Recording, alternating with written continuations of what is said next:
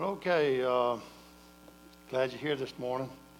I'm going to be teaching. I want to do this more of a teaching session than it would be a preaching session. We're going to be talking about time this morning. Pastor Keith has started a series that we're in the middle of. It speaks about where are we in time. This actual message this morning, with me being here doing this is actually pre-planned. This has nothing to do with the coronavirus or the quarantines or anything like this. This has been pre-planned for at least about 8 weeks. That right in the middle of this series that Pastor Keith has been preaching about where are we in time, we're going to stop for a moment this morning and look at what is time. We're going to be trying to study time, the physics of it. I want y'all to bear with me this morning because I will be using some physics. One of the most fascinating things I've ever studied in life other than the Bible is physics.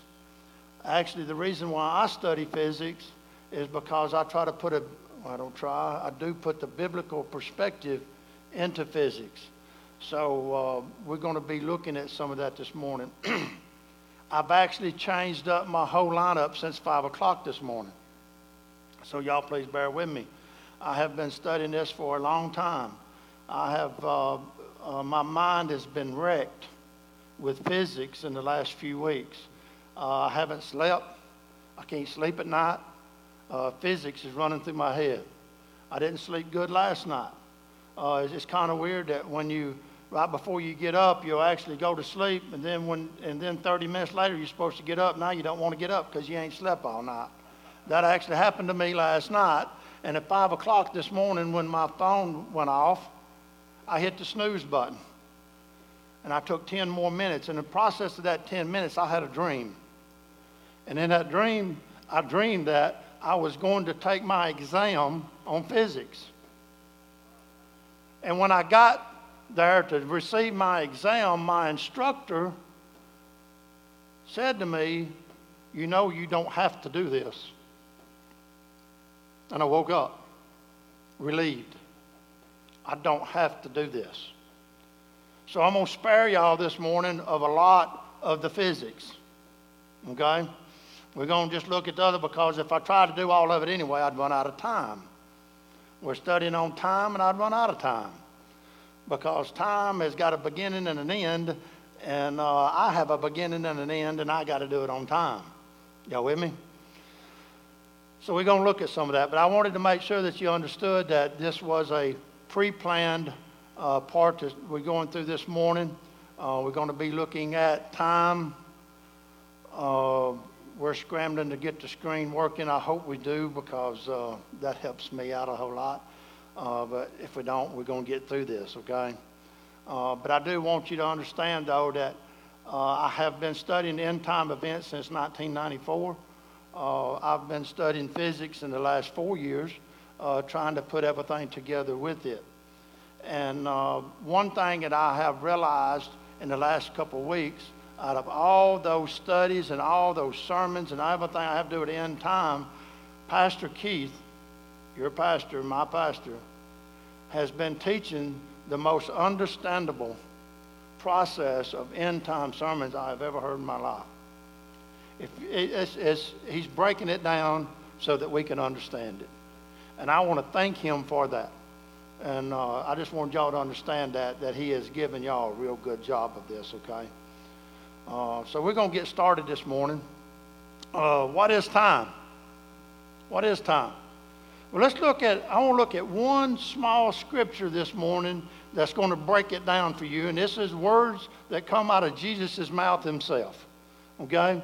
And he was talking to disciples in John chapter 7, verse 6. It says in there, Jesus said to them, "My time has not yet come, but yours is always ready." He said, "My time has not yet come, but yours is always ready." Now, we're going to be looking at time and we're going to be looking at eternity. And I want to make sure you understand this morning that eternity is outside of time. Eternity has nothing to do with time. A lot of people think that eternity, and we're going to discuss that in a few moments, that eternity is just a lot of time. It has nothing to do with time. But the eternal one comes from outside of the ancient of times. And we're going to look at a scripture of that. And he created time, because he created everything that was ever made or created. And we're going to look at that scripture in a few moments. But we're going to understand that he is the beginning of time, and he will be the end of time as we know it. Y'all with me so far? That Jesus is that one. And that's why he said, my time has not yet come. When he was brought into time, born of a virgin, lived a life as you and I here on earth, and in that time he said, my time has not yet come, but yours is always ready.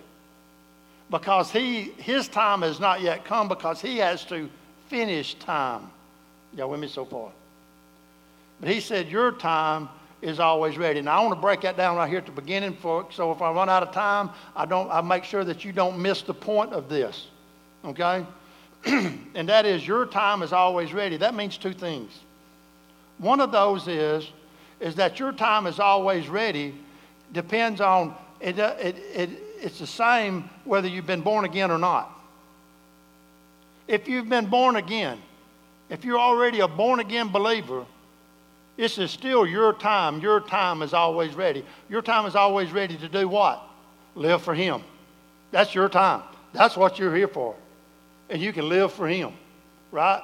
Pastor Keith has been preaching on this. And that's what your time is. If you haven't been born again, then your time is always ready to be born again. There's not a specific time. It's up to you. You can be born again at any time. Your time is always ready. And that's what Jesus was trying to tell them. He's outside of time. He began time. He will finish time. But your time is always ready. Y'all with me? Now, I've had people with me doing a lot of end time studies and a lot of end time teaching. I've had this question brought up to me. People was asking me, if you knew that Jesus was coming tomorrow, what would you do today? Now, we know that nobody knows the day or the hour, but just to put it in perspective, they asked me, what would I do if I knew today that Jesus was coming tomorrow? You know what I told them? I'd go plant a tree.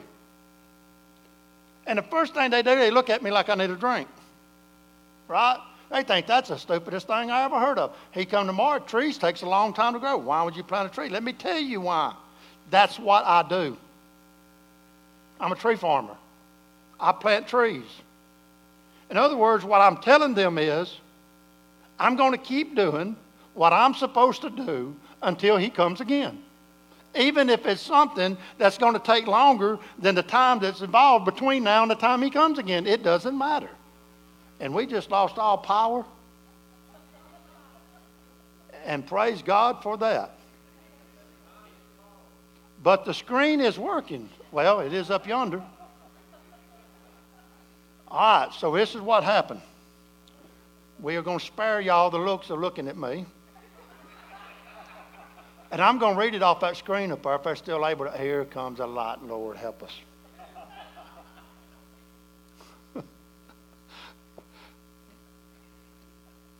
Does that demon not know I'm...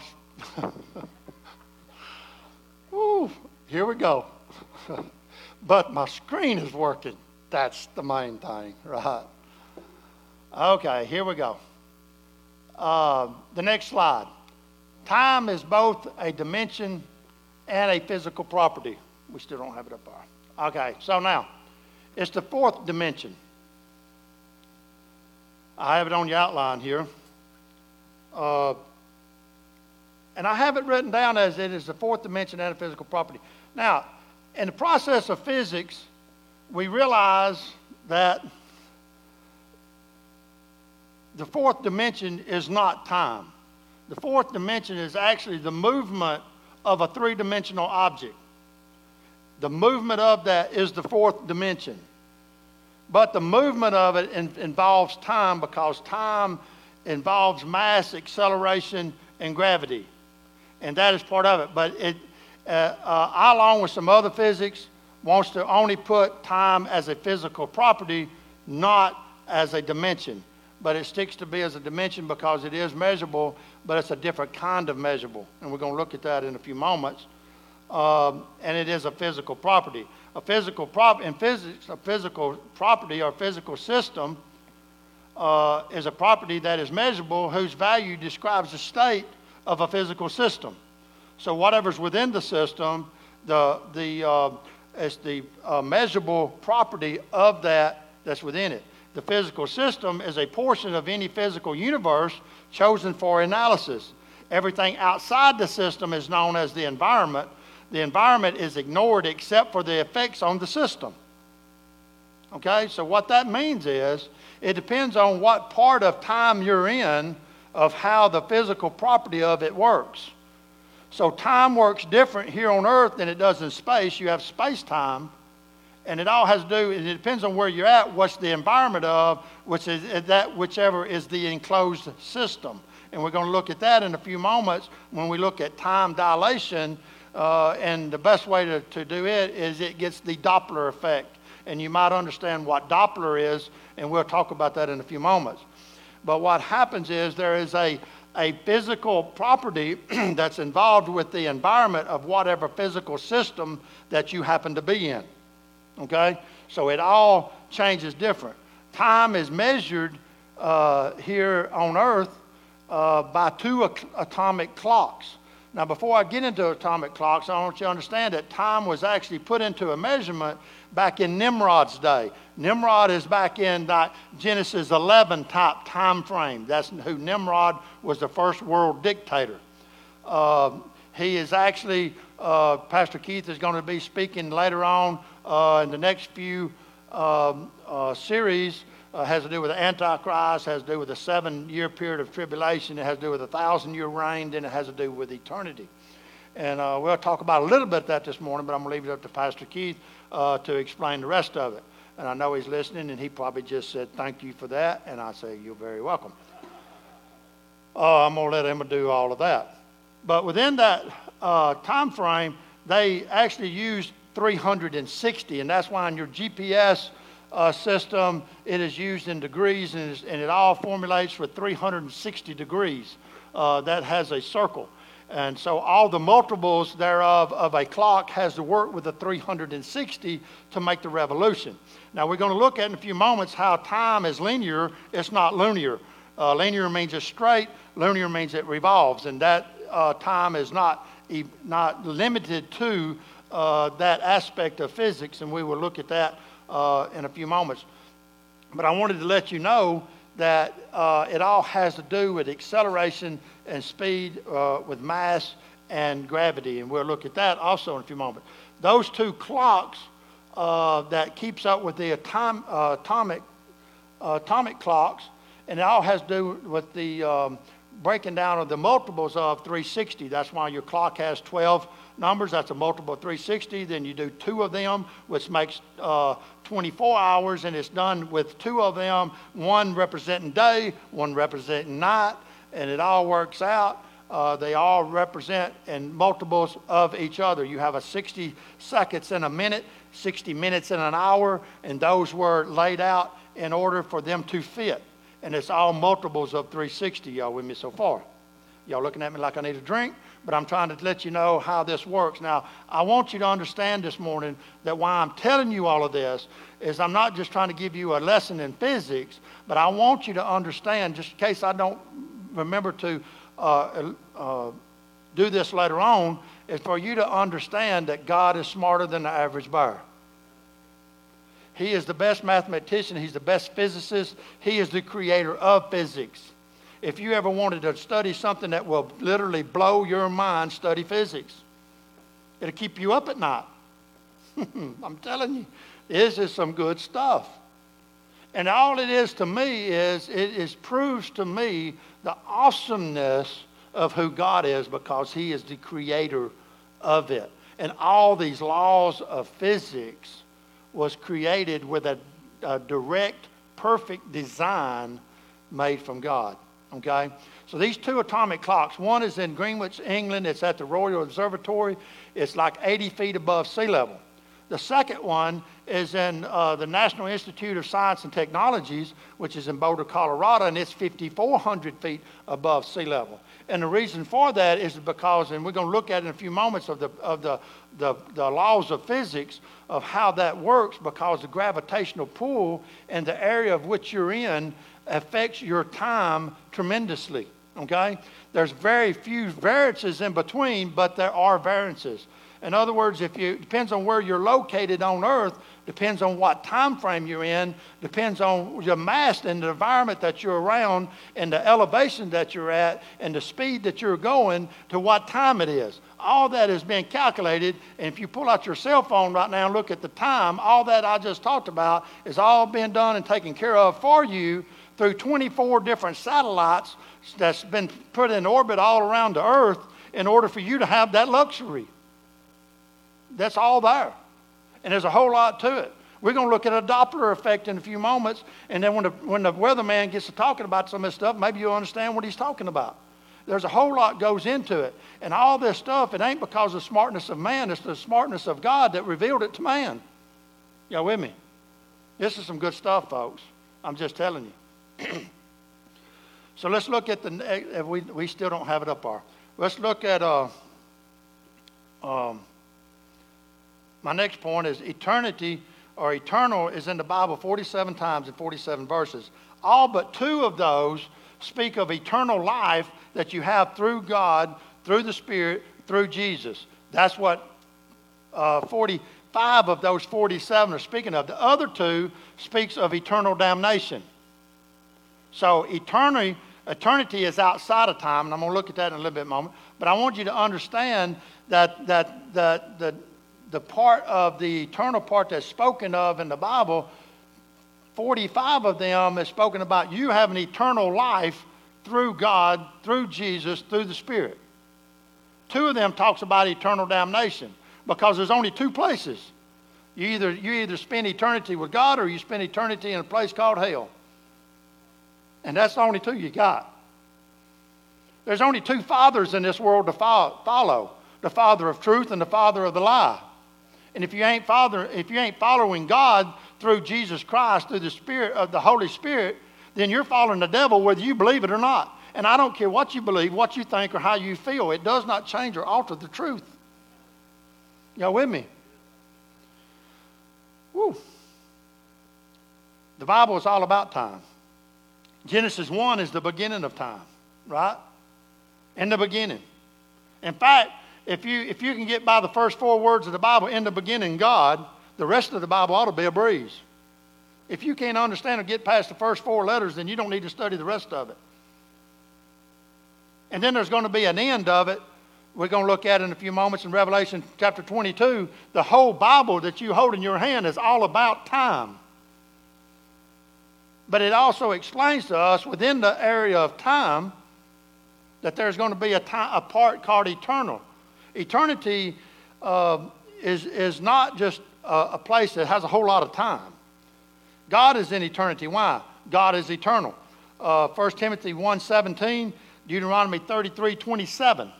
Those tell you that God is an eternal. He is an eternal God. He is outside of time. Eternity is infinite. We still ain't got far. Eternity is infinite, meaning that it is endless, and that includes both ways. Okay, so we're going to read a scripture here in a few moments in Isaiah that talks about how God comes from the ancient of times. Now, when it talks about that, I want you to understand before I read it that the ancient of times is referring to eternity. It's referring to the eternity before time began. God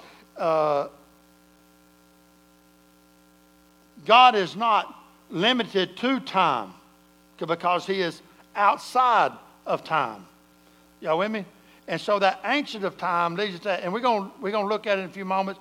And I'm going to reference to Ephesians 1:4 that has to do with that. Let's read Isaiah 46:10. It says, declaring, this is God speaking, it declaring the end from the beginning and from ancient of time the things that are not yet done, saying, my counsel shall stand and I will do my pleasure. What does that mean? That means from outside of time, God has already designated time. There's a designated space of time. No man knows that day or the hour, but God and the Father God the Father, the Son, and the Holy Spirit does. Now, you might want to say, well, I remember a part in the Bible where Jesus was talking to him, and he said, no one knows the day or the hour, not even the angels in heaven, not even the Son. Now, that bothered me when I read that. So I had to go do some studying on it. You mean there's something that Jesus doesn't know? That gave me a problem. It really did. The creator of everything, he didn't know. That was at that time, because he was still put in time. But now we know that Jesus does know. How do we know? The very first verse of the book of Revelation. The revelation that God gave unto his Son, that gave unto the angel to give to John. Jesus now knows. The book of Revelation was written by Jesus himself. Y'all with me? Y'all need to know that. So before the beginning of time, and we understand this from Ephesians 1:4, that God knew us and he chose us in him before time was ever made or created. In other words, the Father, Son, and Holy Spirit all got together and said, when we create this, this is what they're going to do. This is how they're going to mess up. And when they do, we got to redeem them. Are you willing to be the Redeemer? This is basically what that's saying. And what the Scriptures tells us is Jesus said, I'm willing to do the will of the Father because we love you and me that much. You with me? Okay. I wanted to get all of that out so that you understand the meaning of all this time before I start getting in to a lot of this. So what about time? Time is limited to and by mass, acceleration, and gravity. God is not limited to or by either one of those, which in turn declares the eternal being that God is not within time. God is not limited to mass, he's not limited to acceleration, and he's not limited to gravity. And we're going to talk about how when Jesus was resurrected, he was then translated into 10 dimensions to where he is not then limited to gravity. He's also not limited to mass, and he was in 10 dimensions, and that's why he was able to move a massive body through a wall without changing the mass. Now, you might want to say, you are getting out there. Yes, I'm getting out there because it's God's physics, and it works. And it doesn't matter if we believe it or know it or whatever. It works. And the beauty of it is we're going to look at a few moments and we're going to be like that too. Y'all with me? That's going to be pretty good stuff. So, God is not limited to those which by either of those that declares his eternal being. So he is outside of time because that's the limitations of time. So that all proves that. So where are we in time? And why? Time is finite, meaning having a limited nature or existence. Mass tells space how to move. Space tells mass how to curve. And what does that mean? It all has to do with time, and it has to do with the dilation of time. And we're going to look at that in a moment. I have a scientific understanding of the dilation of time. What happens, I've asked this question before, and I've even asked it in physics, and I've now looked it up in physics, and it really did not give me the answer I wanted to hear. That is, what happens when something that is unstoppable runs up on something that's immovable? Have y'all ever thought about that? Have y'all ever asked that question? What happens when something that can't be stopped runs up on something that can't be moved? It goes through it. And you're like, what in the world are you talking about?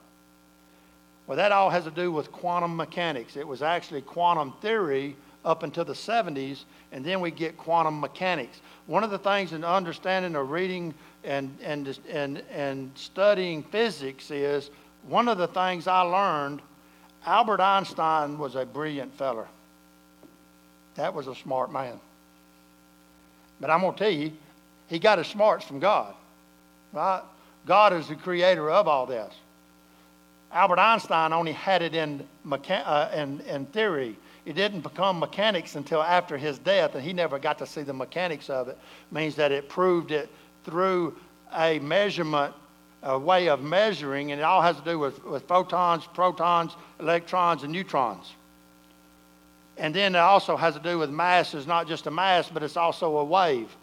And that all has to do with time, because of the way you set out time waves, or whenever they hit something, how they curve around it, how they move around it, or whatever, and then return back. And we're going to look at that in a few moments.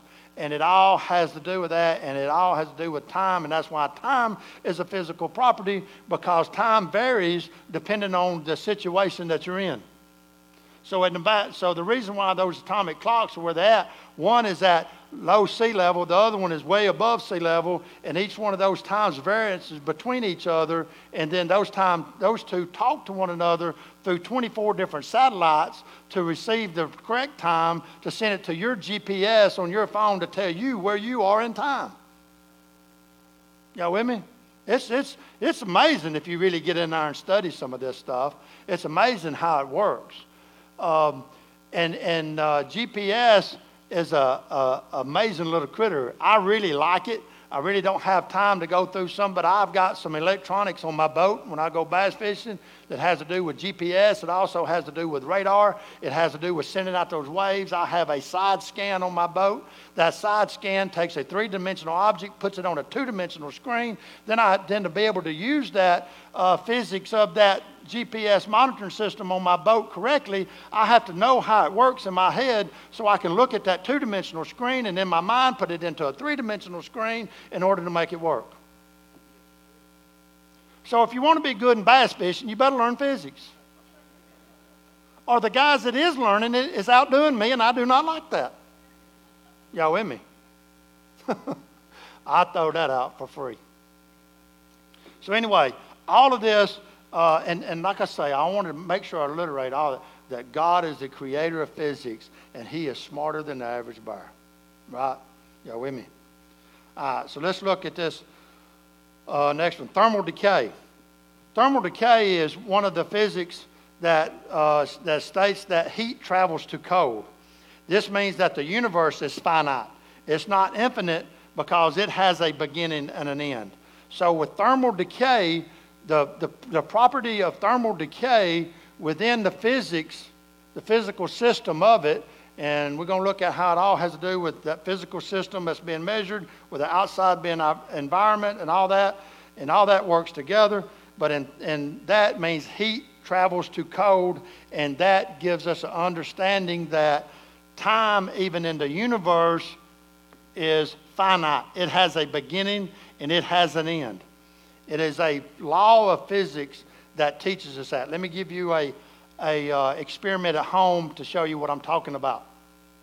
Go home, if you've got a cast iron skillet, go home and take a cast iron skillet, put it on the stove, and start heating it up.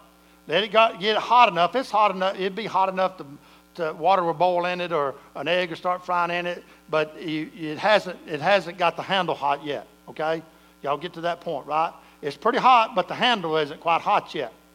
Take it over to the sink, run cold water in it, let it start boiling off. That heat's going to travel up that handle, and it's going to get so hot you can't hold it. Just like that. Heat travels to cold. That's just an experiment that proves the part of thermodynamics. Now, why are we going through all that? Because the second law of thermodynamics is a law called entropy. Okay? Entropy is the second law of thermodynamics, and it states that as one goes forward in time, the net entropy, and that is the degree of disorder of any isolated or closed system, always increases. So that law, the second law of entropy and thermodynamics actually means this: the level of disorder in the universe is steadily increasing. And with the law of that, and with the part of thermodynamics of entropy, which means it goes from order to disorder, not disorder to order. And in the process of doing that, it's actually stretching time like a rubber band that we're going to talk about here in just a moment. And what that does is that is stretching the part of it, and it goes to disorder. And the disorder of it increases. It never decreases within that system. That system being our universe. God created everything that's ever been made or created. I want you to understand that. That includes the universe. That includes the Milky Way. That includes whatever. Now, here's my theory of this. I want y'all to understand that this is my theory. I've never heard nobody else say this. This is my theory only. My theory will not become a mechanic until after the end of time. After the end of time, mine will become a mechanic. And then if it does become mechanic, and my theory was correct, then we'll do it in eternity, and maybe God will allow me just to give you a wink. Okay? But that theory is, you know, we have three heavens. The first heaven is the atmosphere. The second heaven is what we call space. Those heavens are restricted to time, because we have time here and we have what's called space-time and a time warp which happens in space, and then that the heavens are stretched. And we're going to look at some scriptures in a moment about that. And what happens is that all has involved with time. Where's God? He's in eternity. He's outside of time. He's outside of our universe. Where would that be?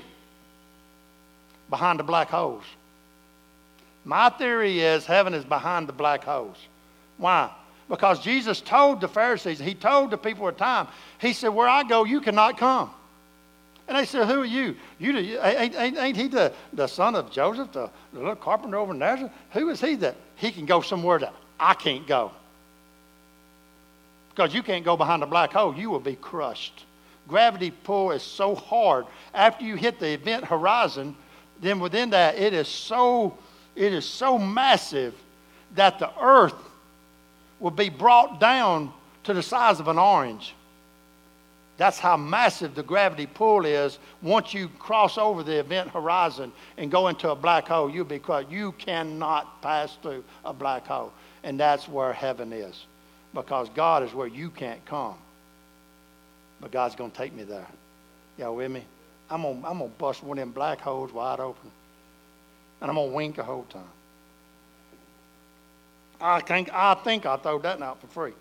All right, so let me give you another household example of what I'm talking about by entropy. Entropy means that it goes from order to disorder. You never go from disorder to order. Let me give you another household experiment with that. Go home. If you've built a new house and done it, you probably have already done it. But if you haven't done it, go home and do it, and then watch this experiment to see if what I'm telling you is not true. Go look at a closet. You get a brand new house, whatever, you get a closet, and you hang all your clothes in there, and you put your shoes in a certain place, and boy, you got this closet. It's all perfect, right? Go home and look at it now. If it is still perfectly ordered, that means you had to constantly stay putting it in order. It did not go to order on its own. All right, so now if you don't want to believe me in that, then go home and take another closet, clutter it all up, close the door, come back 2 years from now and see if everything's in order. It will not be in order. In fact, it'll be even further in disorder because the paint's going to start peeling, your shoes is going to start dry rotting, your clothes might even get moss in it. I mean, I'm just throwing it out there. You see what I'm saying? The law of entropy, it goes from order to disorder. That proves creation. That proves the laws of physics that God set in place, that time is finite. It has a beginning and it has an end. And when it comes to end, it will be disorder in the end because it will be destroyed. Y'all with me? I mean, that's pretty simple. I do not understand how a a physicist, how a scientist that understands the laws of physics and the laws of entropy through thermal decay can ever believe in evolution. It does not work. Y'all with me? That is the perfect thing to give to anyone with that understanding, if you want to rebuttal to that. So here we go. Yes, sir.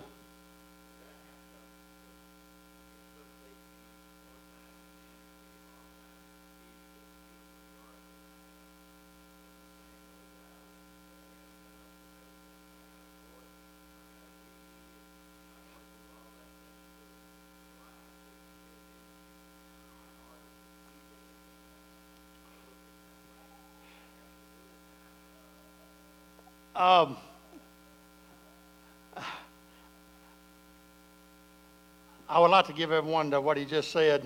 But the answer to that is the only way you can do it is you have to stay on it all the time, because it will not do it on its own. You know, that's that law of entropy. It has to be interfered with. It will not do it on its own. And since it's brought up, let me just throw this out. I don't have it in your outlines. I don't have it in here. But let me give you another example of that. Is that this law, with it all going into disorder or whatever, it's all a result of sin. Okay? So whenever the earth, that's why when Pastor Keith was been teaching about the 70 weeks of Daniel, how in the beginning it was a 360-day year. We have 365 days a year now, and I'm going to actually talk about that in a moment. That has to do with the stretching of time. Actually, the days now are longer than they were then. It was all set up with 360 being the complete circle and dilation of that 360, and everything be multiples of, and it even works with the days of the years and how much time it takes to go around the earth. So anyway, it all has to do with that laws of entropy. Those were all introduced when we had the flood of Noah, and it all has to do with the result of sin. Okay, sin is what leads order. God created everything perfectly. Y'all with me? God created the perfect earth. We will go back to a perfect earth, right? But right now we're having to deal with the results of sin, and the results of sin is what has caused the laws of entropy. Okay? So now, I just want to tell you all that so that you understand that this physics with this time and this time frame, it all is infinite. We have a beginning and an end. The next part of the outline, time is linear, meaning that it has a beginning and an end. And I draw the line in there, and you see on your outline, I had a forward slash and the line. It just tells you that it's linear. It's not linear. Your next part of the outline is telling you that time is not linear. It does not revolve. Time goes straight. The measurement of time has to do with revolution, but time itself is not revolution. In other words, what I'm trying to say to you is it's infinite. I mean, it's finite because it has a beginning and an end, so it has a straight. It's not that. If you had a circle, it's just like what it measures on the signifying of the wedding ring and everything with the circle. You know, that's supposed to be like infinite, right? It just keeps going and going and going, right? But time is not linear; it's linear, meaning that it has a beginning and an end. And I'm going somewhere with this, and I got time. Right now, as I was running out of time, speaking of time, I think I still got time. Y'all got time? All right, here we go. So that pointer on your outline, time is not linear, meaning related to revolution, because it expands. It expands, and I put in there in parentheses like a rubber band, just to kind of give you an understanding of that. That is called time dilation. Now, I wrote this down. I typed it up so that I would not misquote this to you, and I'm going to read it to you. Time dilation, this is the definition of time dilation, is a difference in the elapsed time measured by two clocks. Now, the specific time of clock is those two atomic clocks I'm talking about, but you can just use an experiment with two clocks. You can use a time clock over here and a watch or whatever. It doesn't matter which two clocks you're using, but it is the time measured with two clocks, either due to them having a velocity relative to each other. That has to do with the acceleration part, okay? Either due to them having that with each other, or there being a gravitational potential difference between their locations. So what that's telling you is that a clock is sitting here on the bottom of this stage, and a clock that's on top of that roof is going to give you two separate times. That's why our atomic clocks is set at sea level and way up high, so that them two can relate to one another from a high time to a low time, to where you are in your GPS time of what the elevation that you're at, to about what time you're at. And this has all been proven. Okay? So this is part of physics of how time works. After compensating for varying signal delays due to the changing distance between an observer and a moving clock, that gives you what we call the Doppler effect. I'll talk about that in a minute. The observer will measure the moving clock as ticking slower than a clock that is at rest with the observer's own reference frame. So it depends on where you're at to how fast your time is. And your time can be the same time in different times. And you're like, what in the world did this idiot just say? Time is measured by mass, your mass. This is mass, chairs is mass, whatever. By that mass with the acceleration under gravitational pull. That's how time is measured. Okay? The dilation of that time depends on which location you're at, because two of you are doing different. Trying to put my finger where I'm at. Let me give you a little example on that. Right now, at our location, we are somewhere right now, that's east, that's west. We are traveling this way. And we're doing that at our location right now, somewhere around 1,066 miles per hour. So right now, while you're sitting in that chair, sitting still, you're running 1,066 miles an hour that way. That way, you're running 165,000 miles per hour. That way is when we're doing, while we're rotating around the sun. That way is when we're rotating around the earth. So we're going two directions. You're sitting still, going two directions. One of them at 1,066 miles an hour, and the other at 165,000 miles per hour. Them dragsters I like to go watch ain't got nothing on that, right? And I'm sitting still. But guess what I have? I don't have a G-force. Y'all ever heard of G-force?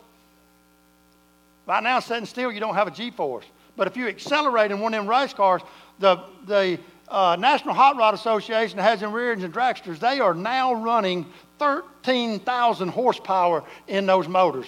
Them motors have so much horsepower in them, they can't make but a quarter-mile run. In fact, they start tearing up before they even make that quarter-mile run. And the parachutes go ahead and start coming out so they can get them slowed down. From a zero stop for a quarter mile, they are turning up to 329 miles per hour, like that.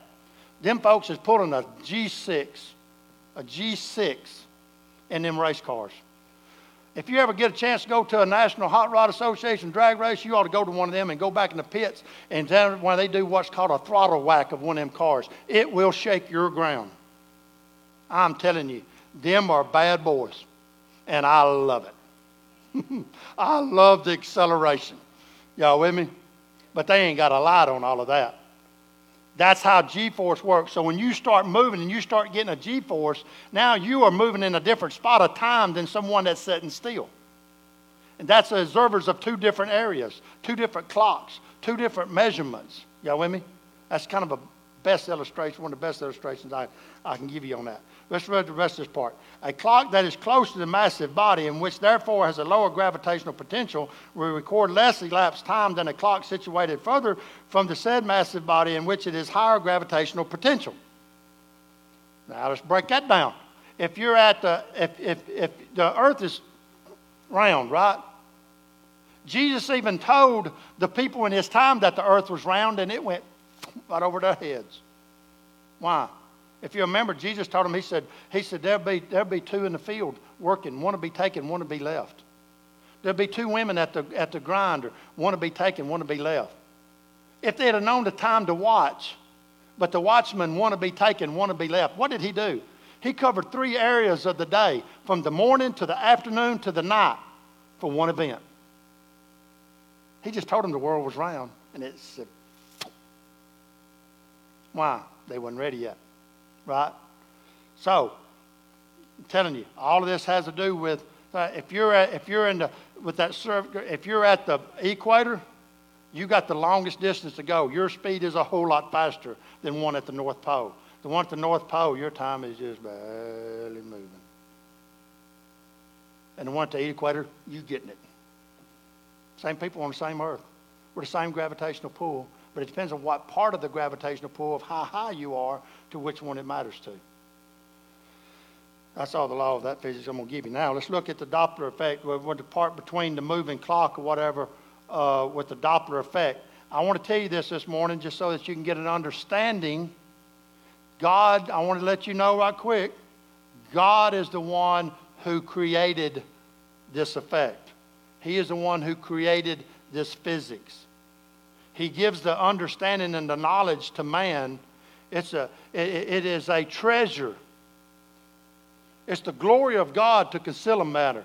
It's the treasure of kings to search it out. It's the treasure of mankind to search out the physics of God. That's basically what that's saying. The Doppler effect that has to do with that time and time dilation and the part of a stationary observer to one that's moving this way real fast, one moving that way real fast, but you're also stationary, that's sending out a wave to be bounced back in that said situation or that said environment that gives you the acceleration of the speed that gives you the time. Okay? So now they use that effect, and it's called Doppler effect. And you might know it when you watch TV sometime when we're having tornadoes and we're having storms, and that our meteorologist is using the Doppler radar. So what that does is it sends a signal out, and it measures the time of that wave, or the speed of that wave, depending on where that wave is located, in order to get the correct speed of that wave. Talk with 24 satellites, talk to those 2 atomic clocks, going back to that radar, just like that, to let you know that this storm is over here. Once it does that, now it's starting to measure within that. It is picking up raindrops, hail, whatever. It's picking up within the storm of parts that's going away from the radar to ones that's coming to the radar. So it depends on what time of day you're at and where you're at, located in time, to the speed that you're traveling. Because in the morning time, because you're traveling that way, with the sun comes this way, you're traveling at a different speed than you are when the sun's going down. You're saying, what in the world are you talking about? I ain't got time to go over it. We're running out of time. But you can go study it. Okay? It all works. And it works with this Doppler effect that has to do with going away and coming back. That is what lets you know that there's a tornado within that system, because it has rotation. Part of it going away, part of it coming back. The speed of that going is what comes back to that radar to give you the understanding of how it's working, of that there's rotation within it. Also, is it not just giving you that rotation through those waves that's coming in, that's going to them clocks, that's coming back to your GPS of whatever system they're in to let them know what it's doing. It's also telling you how fast that storm's going by each time it pings it. It's also doing another time frame from how long it was by the time it pinged it to it pinged it again in that time frame to let you know how fast it's moving. And therefore, the meteorologist can stand up and tell you it's moving at you 55 miles an hour. Whew. Did I get that out?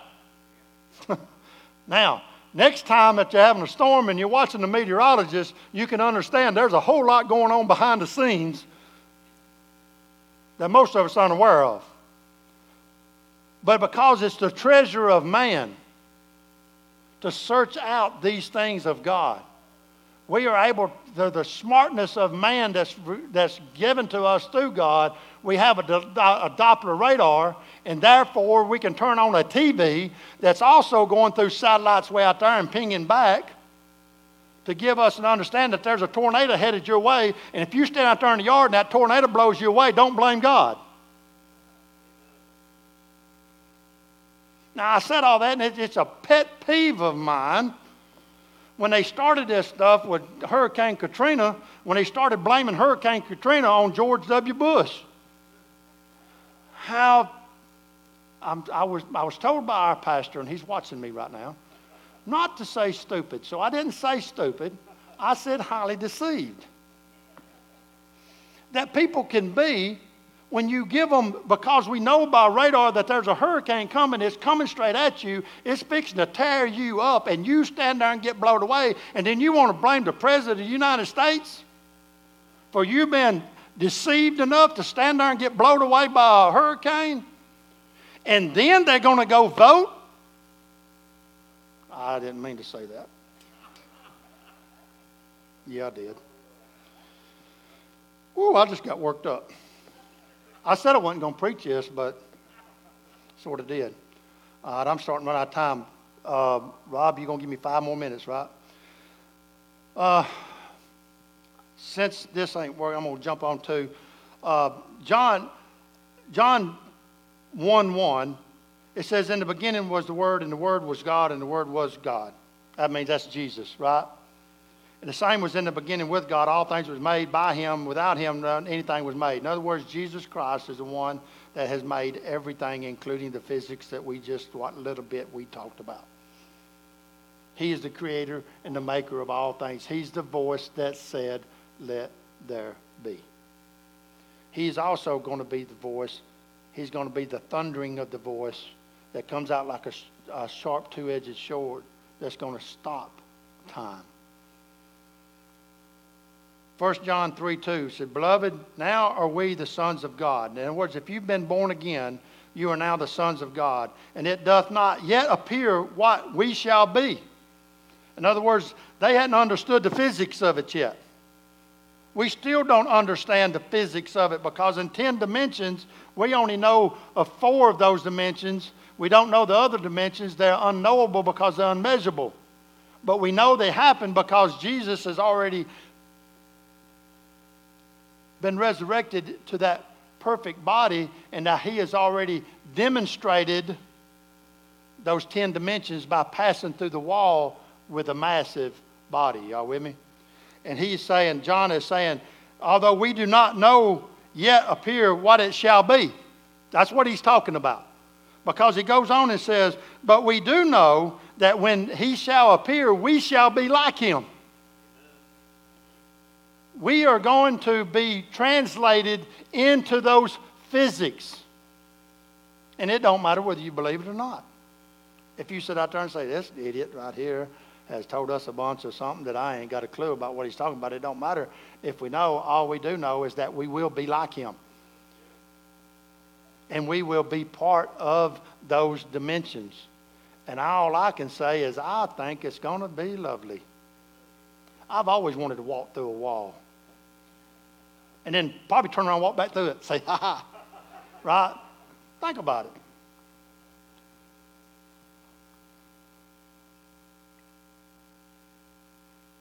In Revelation 22:13, this is Jesus speaking. This is at the end of the Bible, if you will. Speaking of the end of what we consider time. He says, I am the Alpha and the Omega, the beginning and the end, the first and the last. We read the scripture before. We're going to read it again. John 7:6. Then Jesus said to him, my time has not yet come, but your time is always ready. In other words, Jesus is saying, His time has not been fulfilled because He is the one who fulfills time. We have got a bare minimum on this earth as we know it. 1,007 years left of this earth as we know it. I don't know how long that time frame, how much more of it is going to be. Who knows, right? But I do know by the Word of God that teaches us that there's a beginning and an end, that there will be an end, and Jesus is the one that ends it.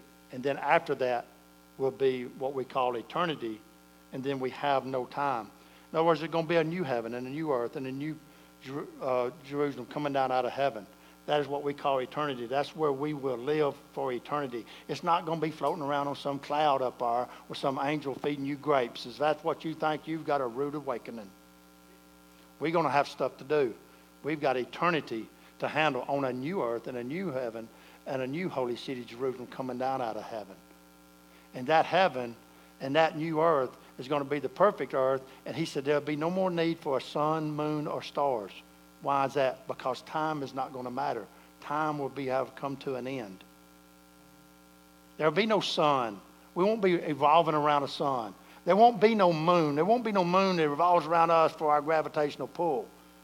And there won't be no acceleration because we'll be there. Time won't matter. Time will be done. No sun. Why? Because the glory of God will be the illumination of eternity. You know what that means, folks? Look down at you right now and look at the shadows. There will be no shadow in heaven. Why? Because the glory of God is everywhere. There'll be no shadows. Folks, that's amazing. But there's only one way to be there. And the other part of that verse says, your time is always ready. When is your time? Your time's now. So I'm going to do this right quick because I'm running out of time. I'm going to do it right quick. If you here this morning with every head bowed and every eye closed, if you're here this morning you've never been born again, Jesus tells us your time is now. This is your time because time will end. Your time will end. We never know that day or that hour. My time might go away this afternoon. Who knows? We never know. But right now is your time. And if you'd like to be born again, if you've never been born again, this is your time. And if you would like to do that, I'd like for you to lift your hand. Just lift your hand this morning. And if there's anyone here that would like to do that, we have ushers that will give you a salvation packet. If you're online with us this morning and you'd like to be born again, there's a link to click on to raise your hand. And our online pastors will be with you with that. So we'd just like to give you that opportunity this morning. So everyone with me this morning, if you've raised your hand, with everyone repeating after me, let's pray this prayer. So, dear Lord, we'd like to thank you for your spirit and for your plan of redemption. We'd like to thank you for this time. And we want to ask you to enter into our heart. Be my Lord. And we would like to thank you for what you've done for us on that cross as you died for me and arose again on the third day, that I believe that you are the Son of God. You are my Redeemer. Come into my life and be my Lord. In Jesus' name, amen.